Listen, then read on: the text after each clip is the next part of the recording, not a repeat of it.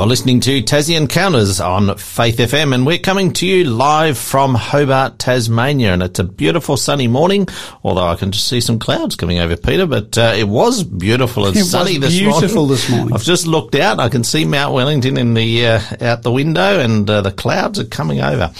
Anyway, it is still a good day to be here, and today and every Thursday we've got Peter Watts in the studio with his series Searching for Certainty. Now, Peter, you're a pastor of two churches, and I know you run a lot of different Bible studies. So I'm just going to ask you, what do you enjoy? What do you like about leading Bible studies? Well, when you say leading a Bible study, it kind of leaves the impression that I teach Bible, and I certainly do. But I also learn all the time, and that's one of the exciting things for me. The Bible is a book that you never grow tired of. It's not like you read through it, you get to the end and right, what's next? It's a book that you're continually learning from. And so when I'm doing Bible studies with people, whether they're individuals or whether they're Bible study groups, there's always something new that comes out. And just as God is able to teach me individually as I study the Bible and I pray to him for insight, he's able to teach other people. And when you get together in a group of people, God has given insights to individuals that he hasn't necessarily given to me. And so I can discover things in that discussion. We have a discussion, Bible study discussion group every Saturday morning. And, I'm always intrigued at how, what people have learned through the week through that Bible study. So to me, it's just a continual, it's a little bit like a jigsaw puzzle. If you imagine, I don't know if people have done many jigsaws lately. I haven't done one for a while, but we used to, my dad used to like to do these, 1,000-piece jigsaw puzzles. And, you're sort of, as you get the framework, you get the edges, you get the corners, and you sort of, what's the big picture, and then you start to put in the little details, and you just can't, you can't really see where this piece would fit until a few other pieces have fitted, and then you put that in. And have you ever worked on a jigsaw puzzle with a group of people? With 2 or 3. Yeah, not necessarily in terms of intentionally. I think a couple of times I have for sure. But usually people will come along and say, "Oh, I'm going to put a piece in for you," and you say, that's where that belongs. I always find that other people, their brains work a little bit differently. They see things differently, or they work, and they can sometimes find the pieces that you've been struggling to find for a long time. So. And I find that true when you go through the Bible. So I'm constantly cycling through the Bible, and as you go through the Bible, there's a little window opened by a verse, and you say, I never saw that before. I've read it before, but I never saw that before. And then you go through, to another few books of the Bible as you're reading through, and that opens another window to something else. So it's an ever rewarding exercise in more greater discovery, really. And so studying with other people, you get to find out what insights they've discovered as well as the ones that you've discovered. I certainly enjoy group-based Bible studies. You can learn so much and have really good discussions about what you're learning as well. Yeah. Now, we're going to review our last episode shortly, but just remind our listeners you can go back to previous episodes using the Faith FM app that you can get from the Android App Store or the Apple App Store. The Faith FM Australia app, you can get it and download it, and you can listen to programs anytime you want. And you can also listen to live shows on there as well. And also the Faith FM website, faithfm.com.au. You can listen to the live programs, or you can go back and find the past episodes as well. So do that if you are wanting to catch up on the previous episodes. Our show number for Tassie Encounters is 0488 880 891. Now that's a mobile text number, and you can text us in any time. You might have a question, you might want to give us some feedback, you might want to answer some of our on-air questions, or take advantage of our free book offers that we give away, and we will have one later in the program. So that's 0488 880 891. Do write that down somewhere or save it somewhere, and you'll be able to connect with us, and we really do encourage you to do that. We love hearing from our listeners. Last week's episode, Peter, was titled In Search of the Remnant, and how does that connect with where we're going today? Yeah, sure. So we were looking for, does God have an end-time church in Scripture, a remnant movement? We've noticed that the remnant was a theme that we see throughout Scripture. God has always called out an individual or a people to represent him, and they haven't always done that very well. But God has always been about trying to do that. And one of the identifying characteristics we looked at of the end time remnant was they keep the commandments of God and they have the testimony of Jesus. And the testimony of Jesus in Revelation 19:10 tells us that the testimony of Jesus is the spirit of prophecy. Well, what does that mean? And that's our title for today, the Spirit of Prophecy. That's what we're going to look at. And so what does that really mean? So the Spirit, of course, is the Holy Spirit. And prophecy is one of the gifts of the Spirit. And so if I'm just going to pick up a scripture here in Ephesians chapter 4. I don't think you've got that one over there, but no. I have it here. Ephesians 4:8 says, "Therefore," he says, "when he ascended on high, he led captivity captive and gave gifts to men." And so this is talking about Jesus. When he ascended to heaven, he gave gifts to men, and that was, of course, through the pouring out of the Holy Spirit on the day of Pentecost.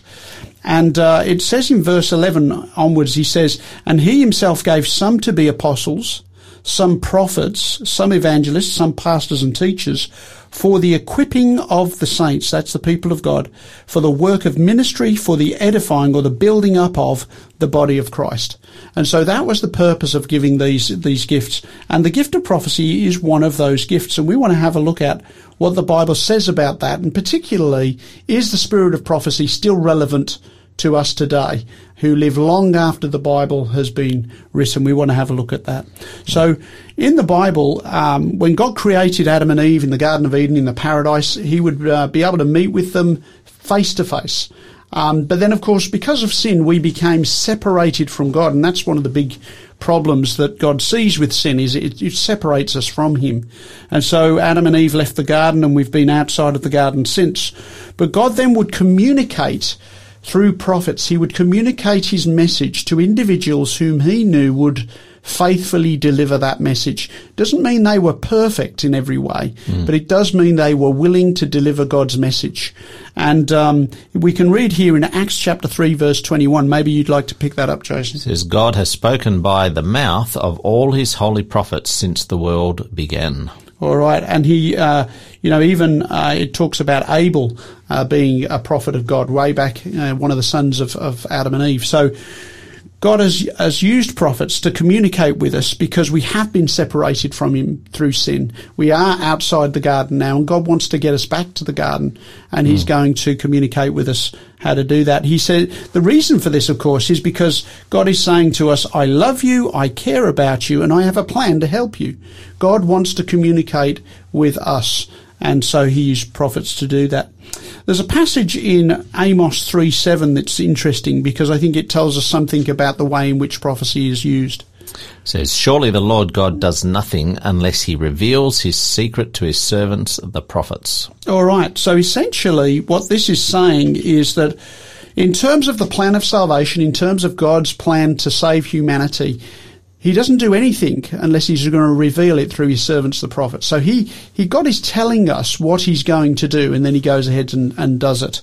And so if you think about some of the major events in salvation history, before the flood, for instance, God sent a prophet. His name was? Noah. His name was Noah. Before the Exodus, when God was going to take his people out of Egypt and form them as a nation, he called another prophet, and his name, of course, was Moses. Before the captivity in Babylon, God sent prophets. He sent many prophets, Isaiah and Jeremiah. We might think about that as well, because there were, several times that they got taken, captives taken from Jerusalem to Babylon. And then, of course, before Christ's ministry, before Jesus came preaching, there was somebody else preaching in the wilderness. His name was John the Baptist. And so God has raised up prophets in order to herald the fact that he's going to do something significant in the great plan of salvation. Sometimes we think of prophets as predicting the future. Many people might think of prophecy in that vein, but often prophets were also God's mouthpiece to his people. And so sometimes they're talking about the future, but sometimes they're talking about the present.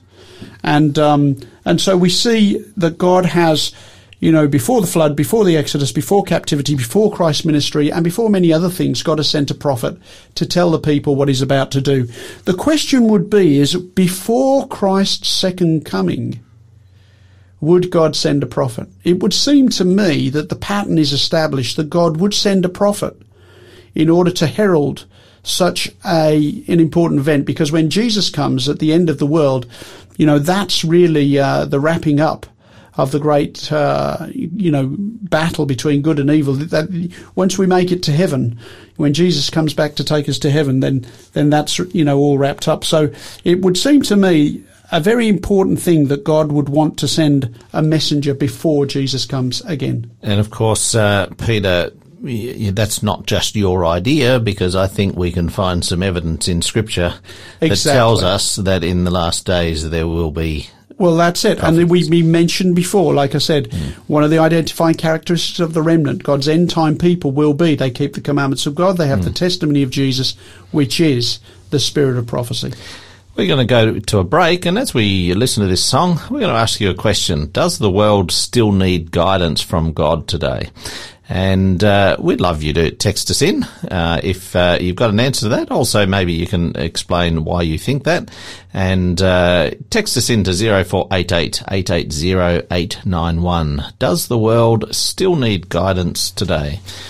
This is Speak, O Lord, by Keith and Kristen Getty.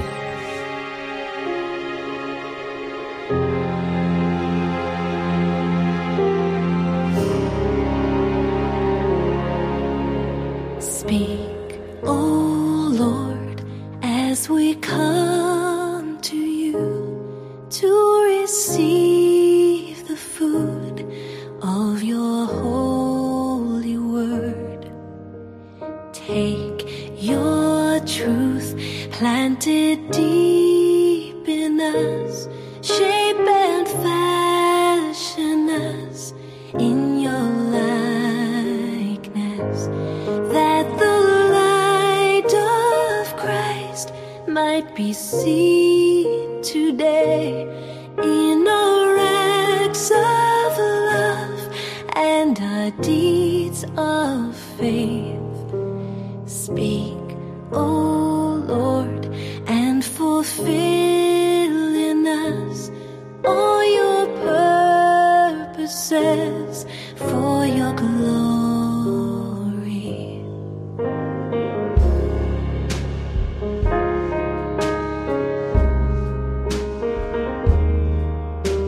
Teach us, Lord, full obedience, holy reverence, true humility. Test our thoughts and our attitudes in the radiance of your purity. Cause our faith to rise, cause our eyes to see your majestic love and authority. Words of power that can never fail. Let the truth prevail over unbelief.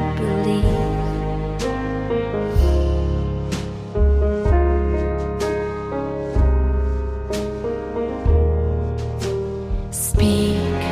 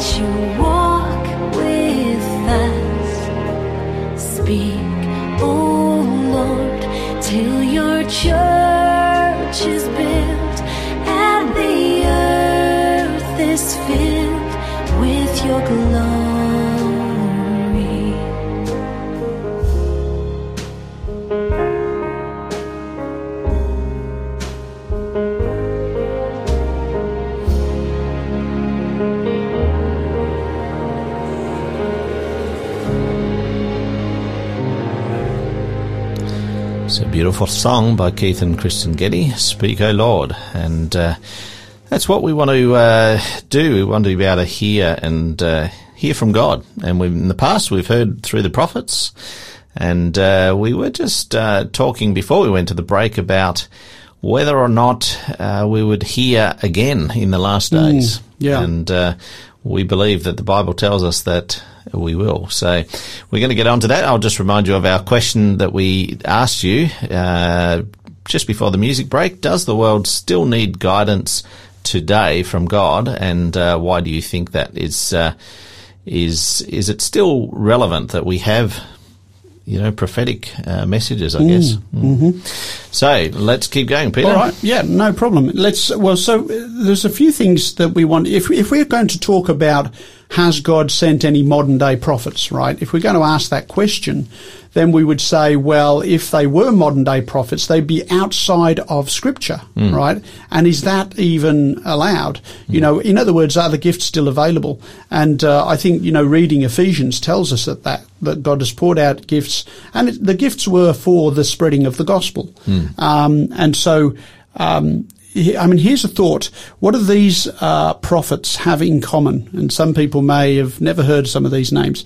Gad, Shemaiah, Iddo, Oded, Azur, Jasher, Nathan. May have heard of Nathan. I've heard of Nathan. Elijah. Probably heard of Elijah. I've heard of Elijah. And John, as in John the Baptist. Yeah. What do those prophets have in common? I don't know. Okay, well, what they have in common is they have no writings in Scripture. Okay. And so when you think about, now some of them, probably people scratch their head and say, I haven't even heard of Gad or whatever, but he's mentioned as a prophet in the Bible, but he didn't actually, we don't have any scripture that he wrote. We don't have any books in the Old Testament. We don't have the book of Gad. No. Okay, and we don't have the book of Elijah. No. And we don't have the book of John the Baptist. And so even, Elijah's regarded as a significant prophet, because even when John the Baptist came along, the people said, are you Elijah come back from the dead? And, Elijah was a significant prophet. And of course, John the Baptist was a significant prophet. Jesus said of him in Luke 7:28, read that for us, Jason. For I say to you, among those born of women, there is not a greater prophet than John the Baptist, but he who is least in the kingdom of God is greater than he. So Jesus is saying that, there's no greater prophet than John the Baptist. Yeah, interesting, isn't it? And of course, this the purpose of the prophets was to reveal God's messages. Yes. But in the case of John the Baptist, it was to reveal God himself in the flesh. Yeah, that's right. That's very true. So any wonder that Jesus says there's none greater than John the Baptist. But see, John the Baptist didn't write any scripture. So you can be a prophet of God, you can be a great prophet of God, and have no writings in the scriptures. That's the important point that I wanted to make there. And we've already read the fact that, Ephesians tells us that God gave some to be apostles, some prophets, and some evangelists, and some pastors and teachers. He gave these gifts so that, the church would be built up and that the gospel would be spread. And here's another element, and this is in Ephesians 4:14. I think this is a useful piece. That we should no longer be children tossed to and fro and carried about with every wind of doctrine by the trickery of men in the cunning craftiness of deceitful plotting. So that's important from the perspective that God gives prophets or messages through prophets in order to keep us on the right path, track, right? And obviously we have the Bible, which is basically a collection of the prophets, right? And it's good that we have that Bible, because otherwise we can come to erroneous conclusions about what God might or might not want us to do. Also, if you think about prophets, do you think that prophets could be both male and female? In this modern day, you'd have to say yes. Well, in this modern day, you would have to say yes, but what about in ancient times? Yeah, and the Bible says exactly. Absolutely. So there were female prophets. In fact, they were called prophetess. And we can read about them. In the Old Testament, you have Deborah. In Judges 4:4, you have Miriam. Of course, she was a sister of Moses and Aaron. That's a fascinating family because you have Moses, Aaron, and Miriam. All of them had the gift of prophecy. So that was interesting. So Miriam was a prophetess, the Bible says. Huldah, there was a lady by the name of Huldah at the time of Josiah. She was a prophetess. And Anna in the New Testament, in the book of Luke, you may remember when Jesus was brought to the dedication, to his dedication at the temple. Mary and Joseph brought Jesus there, and Anna was there, and she prophesied. Also in Acts 21 verse 9, the Bible says that Philip the evangelist had 4 daughters who prophesied. So they clearly had the gift of prophecy as well. And so male, female, we have both prophets and prophetess in the Bible. So what we want to find out though is, how can you spot a true prophet? In other words, do we embrace all prophets? You know, Jesus said in the last days, he says, beware of false prophets. Yeah. Right? Yeah. However, there are clearly true prophets. So how are you going to tell the difference? And we want to just have a look at a few criteria in terms of how we might find out whether somebody's a true prophet. First of all, I think this is very important. A true prophet is going to be in harmony with God's word. A true prophet's going to be in harmony with what has already been revealed by God. So, for instance, Isaiah 8:20 says this. Yeah, it says, to the law and to the testimony, if they speak not according to this world, it is because there is no light in them. Yes, according to this word. Word, yes, sorry. Not world. According to this word. So, to the law and the testimony. Now, the law and the testimony was the law of Moses and the testimony of the prophets. It's basically speaking to the Old Testament that had been written to that point. And so, in other words, God is not inconsistent. Sometimes people like to take the Bible and say, I found a contradiction here.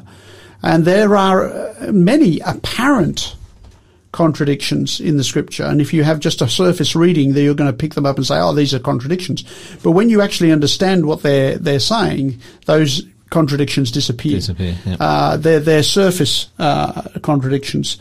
But so God is consistent. And a second evidence of a true prophet is that they receive dreams and visions. This is typically how God communicates with prophets, and we can pick this up in Numbers 12:6. It says, if there is a prophet among you, I, the Lord, make myself known to him in a vision. I speak to him in a dream. So visions and dreams, we see this in Scripture where God can communicate with his prophets through those means. Just thinking of some very big ones in terms of visions and dreams. That was Joseph, and he had many. And yes. Then, of course, we know Daniel and King Nebuchadnezzar. Yeah, for sure.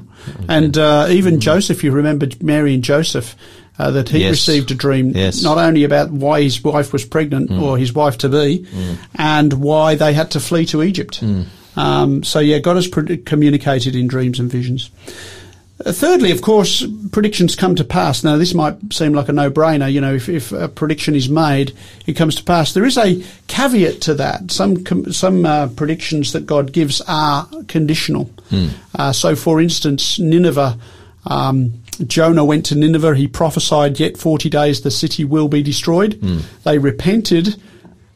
And of course, it was God's intention that they repent rather than be destroyed. And so it wasn't destroyed at that time. So, but generally speaking, you would want the prophecies to come to pass. Jeremiah 28 verse 9 says, when the word of the prophet shall come to pass, then shall the prophet be known that the Lord has truly sent him. Fourth test of a true prophet would be that they edify the church. They build up the church. They're not trying to tear it apart. Jesus said, I will build my church. And so the Bible says in 1 Corinthians 14:4, he who prophesies edifies the church, builds the church up.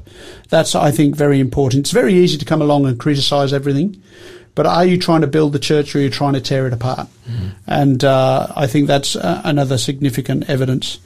Number 5, that a true prophet will exalt Jesus. They will uplift Jesus, because Jesus, of course, is God come in the flesh. We're not going to return to a place where we don't know who Jesus is. Yeah. You know what I mean? So a prophet of God is not going to come along and say, "Oh, I don't recognise Jesus." That wouldn't be a prophet of God. 1 John 4:2 says, "Every spirit that confesses that Jesus Christ is come in the flesh is of God." So they're going to recognise Christ. And then sixth, a true prophet will bear good fruit. You know, a true prophet is not going to speak for God but live like the devil. You've got to have some relative consistency. We're not talking about stainless steel perfection here. You know, we're all sinners in need of a saviour. Even the prophets were sinners in need of a saviour. But the Bible says you will know them by their fruits, and I think that's a good method by which you can test a prophet. Well, we'll come back after our break, and we'll talk more about what happens in the last days. Yeah, for sure. And just before we go to our break, we've got our book offer today, and that book offer is titled Steps to Christ, and we'll give you a bit more information about that. Do remember our listener question, does the world still need guidance from God today, and why? This is Spirit of the Living God by Audrey Assad.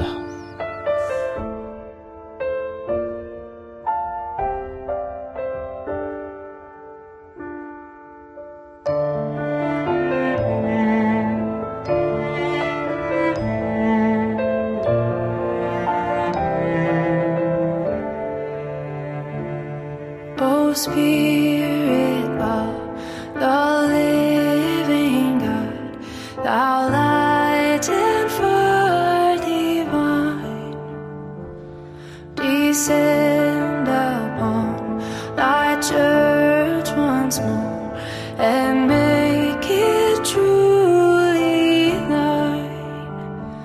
Fill it with love and joy and power, with righteousness and peace, till Christ shall dwell in human hearts, and sin and sorrow cease.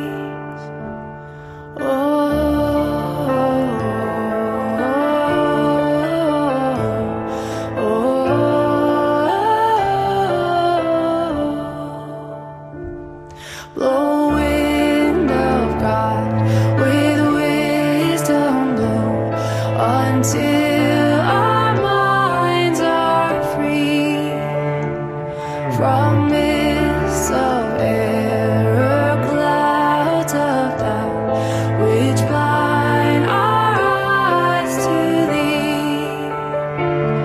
Burn winged fire, inspire our lips with flaming love and zeal, to preach to all thy great good news, God's glorious commonweal.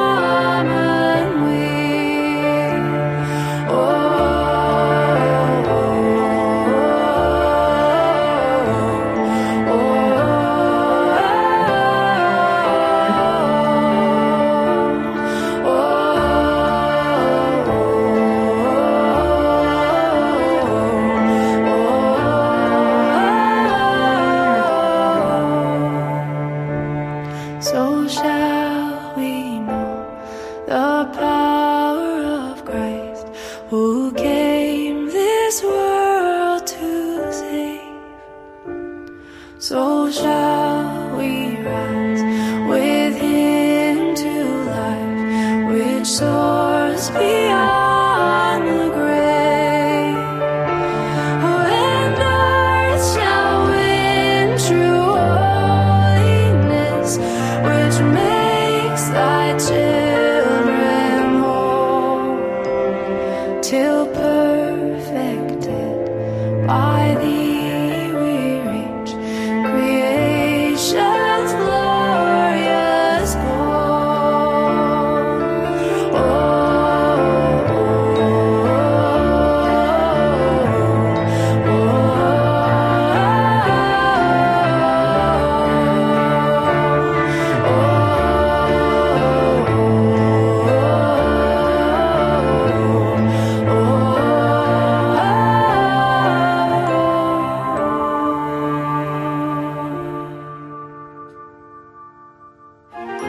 program is made possible by the support of Adventist World Radio.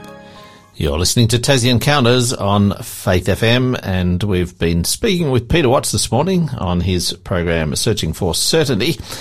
And before we went to the break, we promised that we'd be continuing our discussion with the talk about what's happening in the last days in terms of prophets and prophecy. So we looked at, tests of a true prophet, and we listed those 6 examples. And then, of course, what we want to know is, are there prophets after the Bible times, or more particularly, are there prophets in the end times? And we want to read some scripture here. So if you look at Joel chapter 2, verse 28 and 29, I'll get you to read that, Jason, because it talks about this. And it shall come to pass afterward that I will pour out my Spirit on all flesh. Your sons and your daughters shall prophesy. Your old men shall dream dreams, and your young men shall see visions. And also on my men servants and my maid servants I will pour out my Spirit in those days.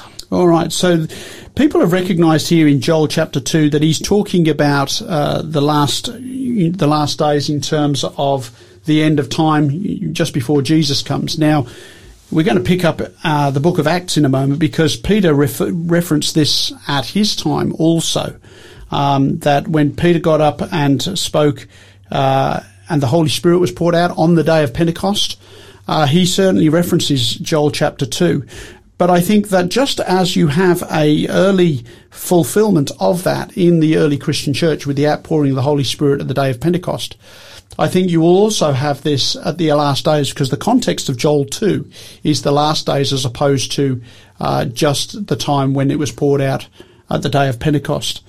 If you read Revelation 12:17, this was from last week, we were talking about God's end time remnant, and I'll get you to read that, Jason. And the dragon was enraged with the woman, and he went to make war with the remnant of her seed, who keep the commandments of God and have the testimony of Jesus Christ. So this is the end, at the end of Revelation 12. Revelation 12 is really a prophecy about the history of the Christian church, or the history of God's people, really. And it says, the dragon, that was the devil, he is enraged with the woman, that's the church, and he went to make war with the remnant, the last part, that which remains, the remnant of her seed, who keep the commandments of God, and they have the testimony of Jesus Christ. And in Revelation 19:10, it tells us what the testimony of Jesus is. It says the testimony of Jesus is the spirit of prophecy. All right, so here's 3 identifying characteristics. We talked about 6 of them last week when we were looking at identification features of the remnant church. They keep the commandments of God. They have the testimony of Jesus, which is the spirit of prophecy. So they're a Christian group. They keep the commandments and they have the spirit of prophecy. And so we should look for that element in God's end time remnant church. Now, we mentioned before that the 1,260 years of the Dark Ages, when the church, essentially God's true people, were in the wilderness to some degree, and that came to an end in 1798. At the end of those 1,260 years. And if people want to check out some of the former messages, then they should do that on the Faith FM app, because that might help them to understand where we're talking about. And then you have finally people starting to look at the longest time prophecy, which we've also talked about in Daniel 8:14, where it says, unto 2,300 days, then the sanctuary shall be cleansed. And in our program called Jerusalem, the Temple and Jerusalem, we talked about that prophecy and the sanctuary in heaven and how it needed cleansing and so forth. And in 1844, there was a Baptist farmer by the name of William Miller. He examined this prophecy in Daniel 8:14, the 2,300 days prophecy. He recognized that these represented 2,300 years, and that would come to the middle of the 1840s. That would be when it would end. He believed Jesus was coming back at that time. He thought the second coming of Christ would come. Now, of course, they even set a date, October 22, 1844. And there were lots of people, not just this Baptist farmer, William Miller, but many people from all kinds of different denominations looked at this prophecy and said, yep, the world's going to end in 1844. And of course it didn't. It didn't. And then people said, well, how did we go wrong? Is there no God? Is prophecy wrong? What went wrong? And they went back to the scripture and they discovered that there was a sanctuary in heaven, that Jesus had a ministry to perform there. But it was a multi-denominational group. And in 1844, after that event, there was a young woman in New England, in North America. Her name was Ellen Harmon. She eventually became Ellen White. She married a young preacher by the name of James White. But Ellen Harmon received a vision from God in late 1844. And she had a vision of God's people that were on a road, on a path towards heaven. And she was told, keep your eyes on the light ahead. Keep your eyes on Christ and you will stay on the path. And she related this vision. And, of course, she would then go on to have, she was 17 years of age. She would go on to have some 2,000 plus dreams and visions over the next 70 years of her life. And she was reluctant initially to share that with people. Yeah, maybe you can read this. This is one of her letters that she wrote in 1847. So this was still early in her life. It says, after I had the vision and God gave me light, he bade me deliver it, but I shrank from it. I was young and I thought they would not receive it from me. Being a prophet is not a very popular occupation. We might think, oh, wouldn't it be great to be one of the prophets of God? But oftentimes God's prophets are called to deliver messages that aren't always welcome. You know, they might be true, but they're not always welcome. And so Ellen White would receive these, like I say, 2,000 visions and dreams over the period of her life. And today, many of the things that she wrote about have given rise to major ministries. So, for instance, there are hospitals and healthcare centres, nearly 200 of them around the globe, that are built on the principles that she wrote about on health. Now, this woman had a third grade education. So she went to school, and then another student threw a rock at her once and it hit her in the face. And she was, unwell for quite some time. But from the third grade onwards, from about 9 years of age, she didn't go back to any formal schooling. Now, the question is, if you've got the largest Protestant health system in the world, built based upon her teachings and her writings, where did she get that information from? She only had a third grade education. Now, she would say she got it from God. She got the information from God. And if she didn't get it from there, where did she get it from? The health advice that she wrote about, people that practice that health advice live between 7 to 10 years longer than the average population. They have far less instances of heart disease, cancer, diabetes, obesity, stroke. Why is that? Why if you're following the health advice of this woman who had a third grade education, why is it that that's successful health advice?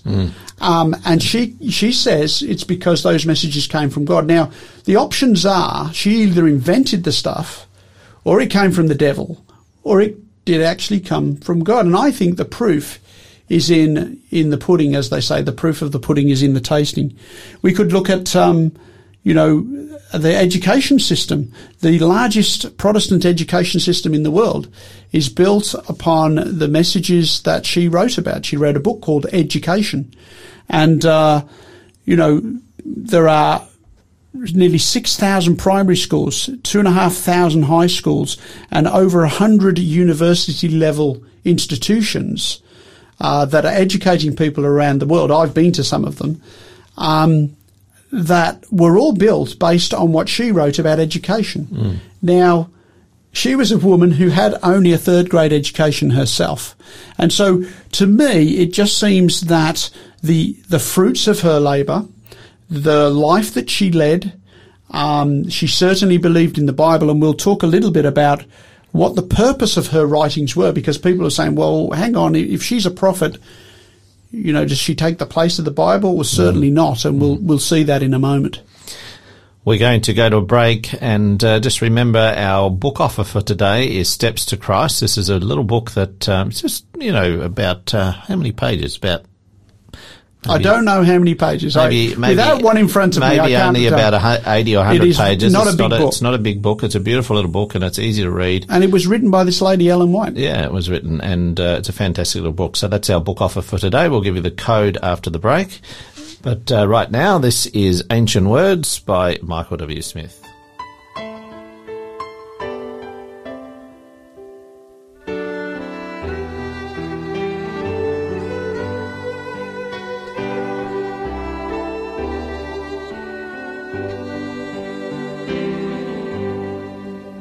Holy words, long preserved for our walk in this world. They resound with God's own heart. Oh, let the ancient words impart. Words of life, words of hope, give us strength, help us cope in this world where'er we roam. Ancient words will guide us home. Ancient words, ever true, changing me and changing you. We have come with open hearts. Oh, let the ancient words impart.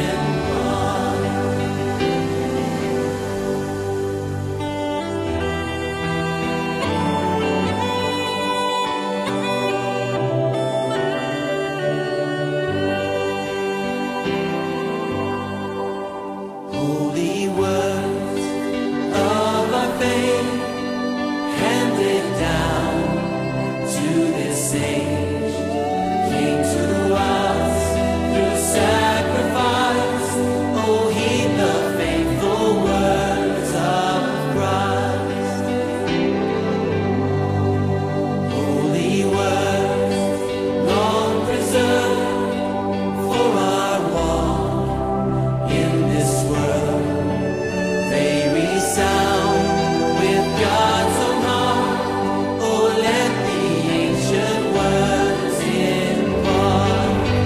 Ancient words, ever true, changing me and changing you. We have come with open hearts. Oh, let the ancient words impart. Ancient words, ever true, changing me and changing you. We have come with open hearts. Oh, let the ancient words impart. Ancient words, ever true, changing me and changing you. We have come with open hearts. Oh, let the ancient words impart. Ancient words, ever true, changing me and changing you. We have come with open hearts. Oh, let the ancient words impart. We have come with open hearts. Oh, let the ancient words impart.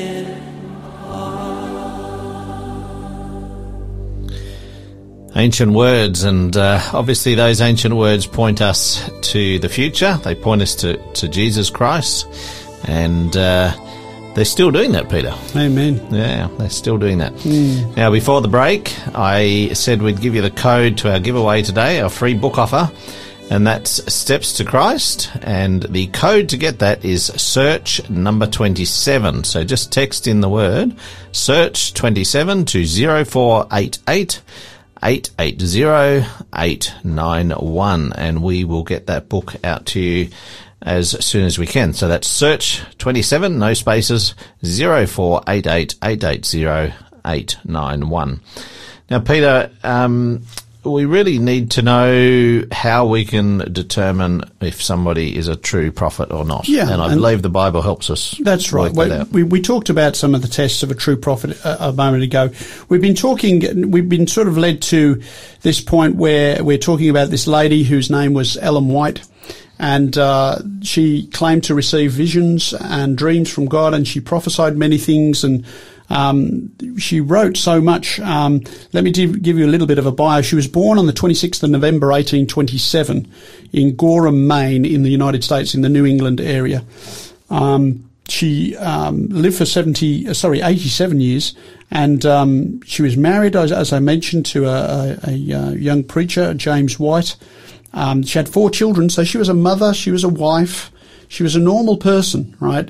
But God used, and if you really think about it, sometimes we sort of remove the Bible from us from a great time and distance, but we forget that they were real people. You know, when Jesus called the fishermen, Peter, James and John, they were just fishermen, right? And we kind of sometimes forget. We put them on a pedestal, we have them glowing, holy beings or whatever, the apostles, but they were ordinary people that God called and did extraordinary things with. And the same was true with Ellen White. She wrote more than 5,000 periodical articles and 40 books. She's the most translated woman writer in the entire history of literature and the most translated American author of either gender, which is pretty impressive. She wrote on a broad range of subjects, including religion, education, social relationships, evangelism, prophecy, publishing, nutrition, management, and a whole lot more. And so her writings have been published. The little book Steps to Christ that we're offering today has been published in more than 140 languages around the world. I think that when we look at what the Bible says in terms of a prophet, it says, we've run through these 6 tests of a prophet in harmony with God's word. I would encourage people to read it and test it for themselves, find out. I believe she's in harmony with God's word. She certainly received dreams and visions. That's what she's claiming to have received. And people actually saw her in vision. Saw it, yeah. Sometimes for many hours. Her predictions did come to pass. She predicted things like the San Francisco earthquake and so forth. She always is seeking to build the church and not strip it apart. She exalts Jesus. That's why we have a book called Steps to Christ, which exalts Jesus. Things like Desire of Ages, which is all about Jesus and the life of Jesus and the Gospels. And, of course, bears good fruit. And like I said, the hospital system, the education system, the fruits of her labours are there for all to see. And I think that, she passes that test. The Bible says to us in 1 Thessalonians 5:19 to 21. Maybe you can read that, Jason. Do not quench the spirit. Do not despise prophecies. Test all things. Hold fast to what is good. So the Bible says don't despise prophecies, because we might say, well, we've got to beware of false prophets, and that's true. But that doesn't mean you throw out all the prophets, right? And so it says, do not despise prophecies, test all things, hold fast what is true. In 1 John 4:1 it says, Beloved, do not believe every spirit, but test the prophets whether they are of God. And I would like to encourage people to ring in or text in, get the book, and check out the material for themselves. Okay? There's, I'm sure that there'll be people who have opinions, oh no, she couldn't have been a prophet. But then there are people with opinions on the Bible, oh, that can't be the word of God. Right? But I would say, read it for yourself. Okay? And what interests me about Ellen White is the things that she would say. She said that her writings were to direct us back to the Bible. And in one of her quotes, she says in Early Writings, page 78, it says, I recommend to you, dear reader, the Word of God as the rule of your faith and practice. That word, by that word, we are to be judged. And so she also said, Cole Porter Ministry 125, she writes, little heed is given to the Bible, and the Lord has given a lesser light to lead men and women to the greater light. So she never said, oh, you should read my words next to the Bible or read my words above the Bible. She always was directing people back to the Word of God. And that's one of the reasons she said God gave her those messages, was to lead us back to the Bible. In another passage she wrote, in Selected Messages, Book 1, page 18, she wrote, cling to your Bible as it reads, and stop your criticism in regard to its validity, and obey the word, and not one of you will be lost. And so I do believe that Ellen White was a genuine prophet of God, and that God has used her to inform us of things in the last days, but more to direct us back to prophecies already given. It's interesting, I'll maybe finish on this, Jason, where you think about the Bible, God sends a prophet at the beginning of a prophecy, but sometimes he sends a prophet at the end of it as well, certainly in terms of time prophecies. So, for instance, Abraham was told by God that your people shall be there for 400 years, then they shall come out with great substance. And when it came time for them to come out of Egypt with great substance, Moses was raised up. Moses, in his writings in Deuteronomy, he says, if you forsake the Lord, you will be carried away captive. And of course, at the time of that captivity, God raised up another prophet, Daniel. Daniel prophesied that the Messiah would come. And when it was time for the Messiah to come, Another John the prophet Baptist came up, was raised up. And then again, you've got Daniel also prophesied of the 2,300 days. And when that came to an end in 1844, did God raise up another prophet? I think it's no coincidence that Ellen White received her first vision in 1844 at the end of that 2,300-year prophecy in Daniel. You've got this prophet at the beginning, prophet at the end of each of these time prophecies, and I think that is another significant element. You know, the Bible says in Proverbs 29:18, where there is no vision, the people perish. And so God has given visions through his prophets, and we should take them seriously. Yeah. Fascinating and, very interesting how God used the prophets in old time, and he has raised up. I think he still speaks. Yeah, and I think the fascinating thing for me, just in that summary that you've given there, is that at the right time, another prophet comes through.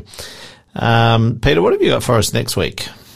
Okay, next week we are looking at abundant living. So does God have anything to say about how we live our lives today, and particularly in the area of, you know, does God want us to be healthy? And we're going to talk about health and spirituality. Okay. Looking forward to that. And of course, tomorrow with David Maxwell, Tabitha will be talking to him on History's Final Pages. We do hope that you can join David and Tabitha tomorrow. And, just as we go out today, this is a more light-hearted song than the other songs that we've listened to today. They were slower and more serious. This is Do Not Worry, but it's really based on Matthew, I think, chapter 6, where it talks about the lilies of the field. So we're going to listen to that right now by Ellie Holcomb. Do not worry. Have a good day wherever you are, and we'll catch you again next week.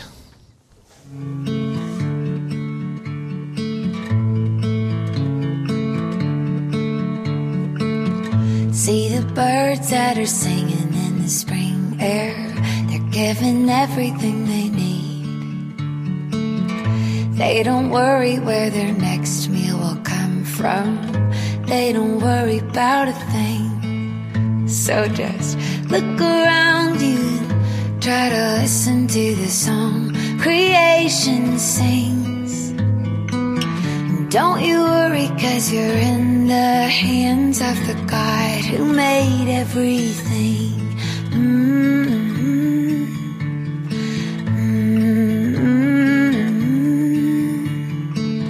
See the flowers in their colorful beauty. They're dressed better than a king. They don't worry about what they should wear, no. They don't worry about a thing. So just look around you and try to listen to the song creation sings. Don't you worry, 'cause you're in the hands of the God who made everything. Because you're not a bird and you're not a flower. You don't have petals or wings. But there is good news, you're worth so much more to the God who made everything. Ooh.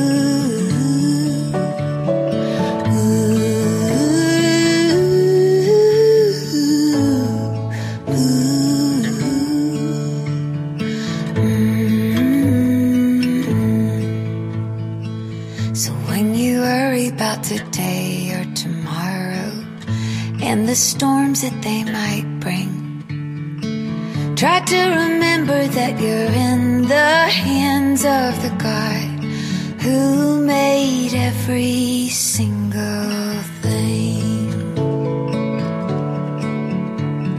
Now just remember, you're not a bird and you're not a flower. You don't have petals or wings. There's good news, 'cause you're worth so much more to the God who made everything.